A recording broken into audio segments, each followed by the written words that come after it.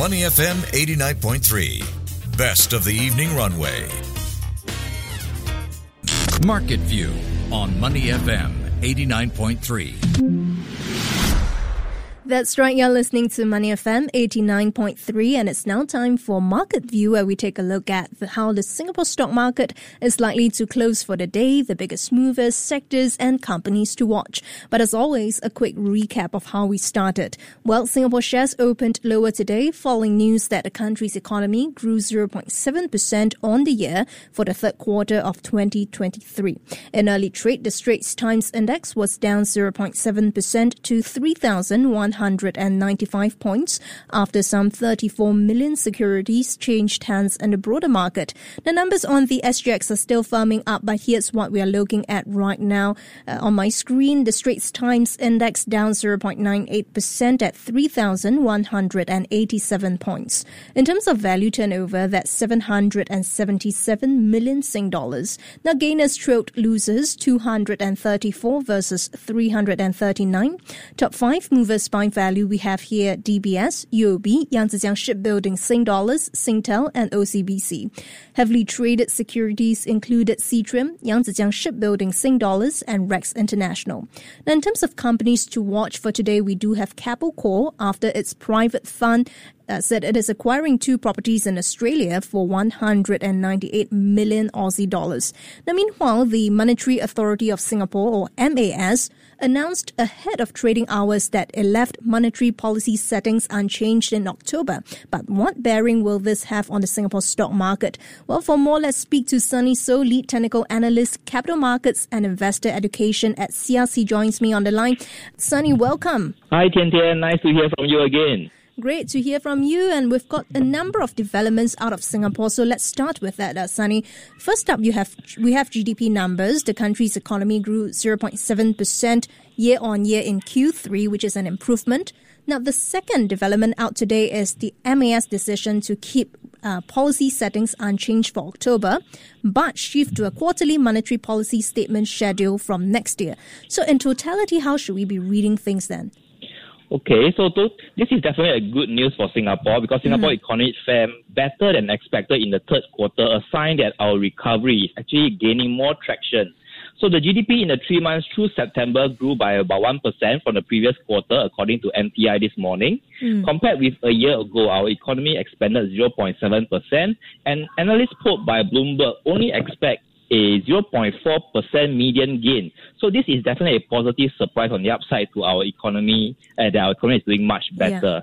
With that being said, sustaining this performance will be challenging because the Singapore largest trading partner, China, is contending with sluggish consumption growth and the real estate slump. And US expansion is also expected to slow down in the coming quarters amid the high interest rate and borrowing costs. So we need to see how well the global demands for goods rebound.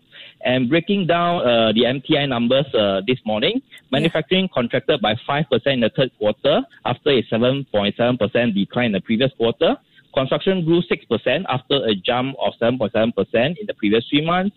Services grew 1.9% year-on-year compared to 2.8% in the prior quarter. So this is the second time that MAS kept this policy setting unchanged.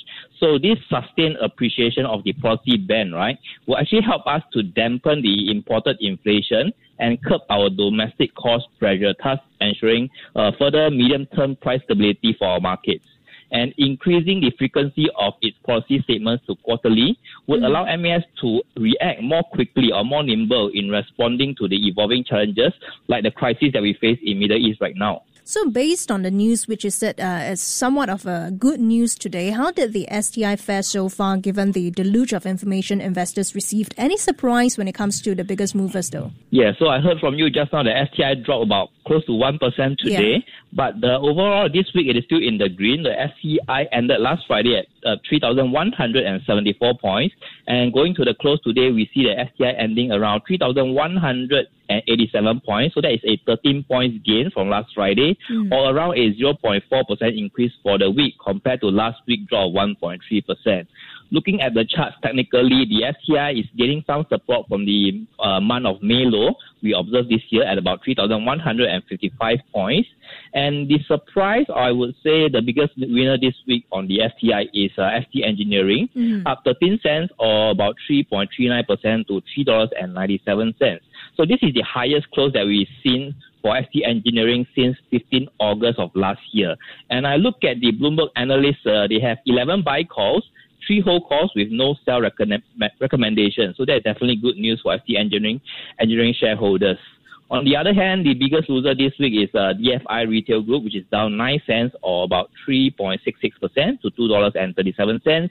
And Bloomberg analysts have 7 buy calls, 1 hold calls with no sell recommendation. Right. So let's very quickly zoom in on another company to watch, Sunny, and that is Keppel Corp, because the group's private fund is acquiring 2 properties in Australia for close to 200 million Aussie dollars, intends to lease them out to educational institutions. How significant is this? Yes, this is a very interesting news. So the group's private fund, which is the Keppel Education Asset Fund, a privately owned fund by Keppel Corp, is acquiring these 2 properties in Australia.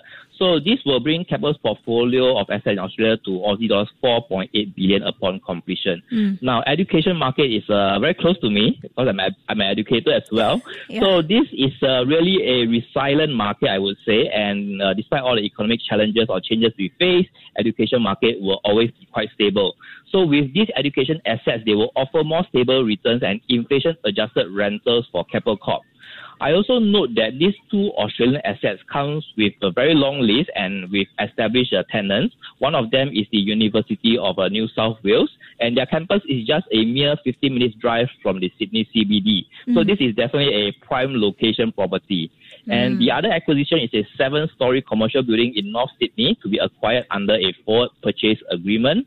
The property will come also with pre-commitment from a leading global operator of premium schools on a long-term lease. Yeah. So this will provide Keppel Corp with risk-adjusted returns and also provide yield steady cash flow as we navigate some of the uncertain times ahead. If you're just tuning in, we're now in conversation with Sunny So, lead technical analyst, capital markets and investor education at SIAS. Well, let's turn our attention to take a look at what's happening around the world. Sunny, China's biggest ride-hailing company, Didi Global, reportedly aiming to list shares in Hong Kong next year, which is a comeback from that ill-fated IPO in New York back in 2021. But the question is, how likely is a Hong Kong IPO though? Okay, how likely is this? First thing first, I think we have been looking for a blockbuster IPO in our region for some time now. So a bit of a history. The Chinese authorities actually forced Didi to delist last year after its debut on the New York Stock Exchange. And investors saw the company's shares nosedive from a valuation of 80 billion when the Chinese regulators opened a probe into the company days after its US IPO. And the stock now that I checked is only traded over the counter now, and last exchange hands at $3.36. So valuing the firm now at only about 16 billion compared to the 80 billion valuation we saw. So this comeback from Didi is very long awaited, and key investors such as SoftBank may be able to recoup some of their losses with this new IPO. And SoftBank have invested about 11 billion in Didi and holds about 20% shares, which is now worth about 3.2 billion. And Didi market share has also changed in China and declined from 90% to about roughly 70% now.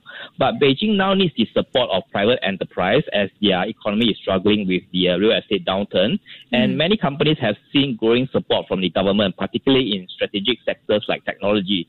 So I'm really looking forward to this comeback IPO from Didi happening very, very soon. Chances are likely it will happen. Is that the right way that I'm inferring as to what you just said?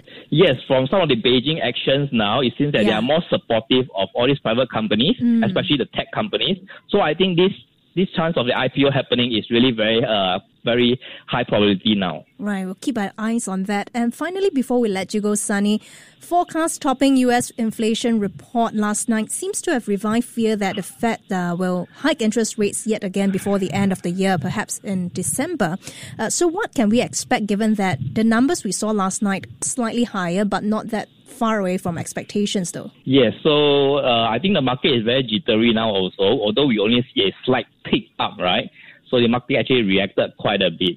So what do we expect from the Fed in December this year? I will refer to the CME Fed Watch tool. Okay, for the November meeting on 1st November, the probability now stands at 90%. So more or less an unchanged kind of a scenario is likely going to happen on 1st November, and that should already be baked into the markets right now. Yeah. For December-wise, we see the probability now stands at 67%. So I think that the chances are that we may see a rate hike or even an unchanged is still pretty unclear. And the chances of the rate hike, another 25 basis points to 5.75%, now stands at about 30.5%. So that is like a door half open kind of a scenario.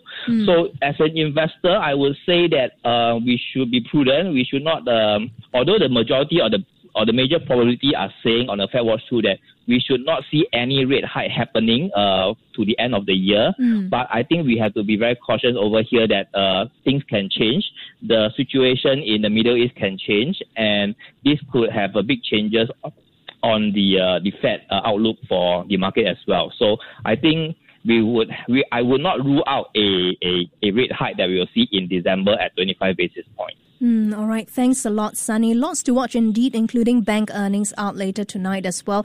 That was Sunny So, Lead Technical Analyst, Capital Markets and Investor Education at SIAS. Thank you very much for joining us on Money FM 89.3. Before acting on the information on Money FM, please consider if it's suitable for your own investment objectives, financial situation, and risk tolerance.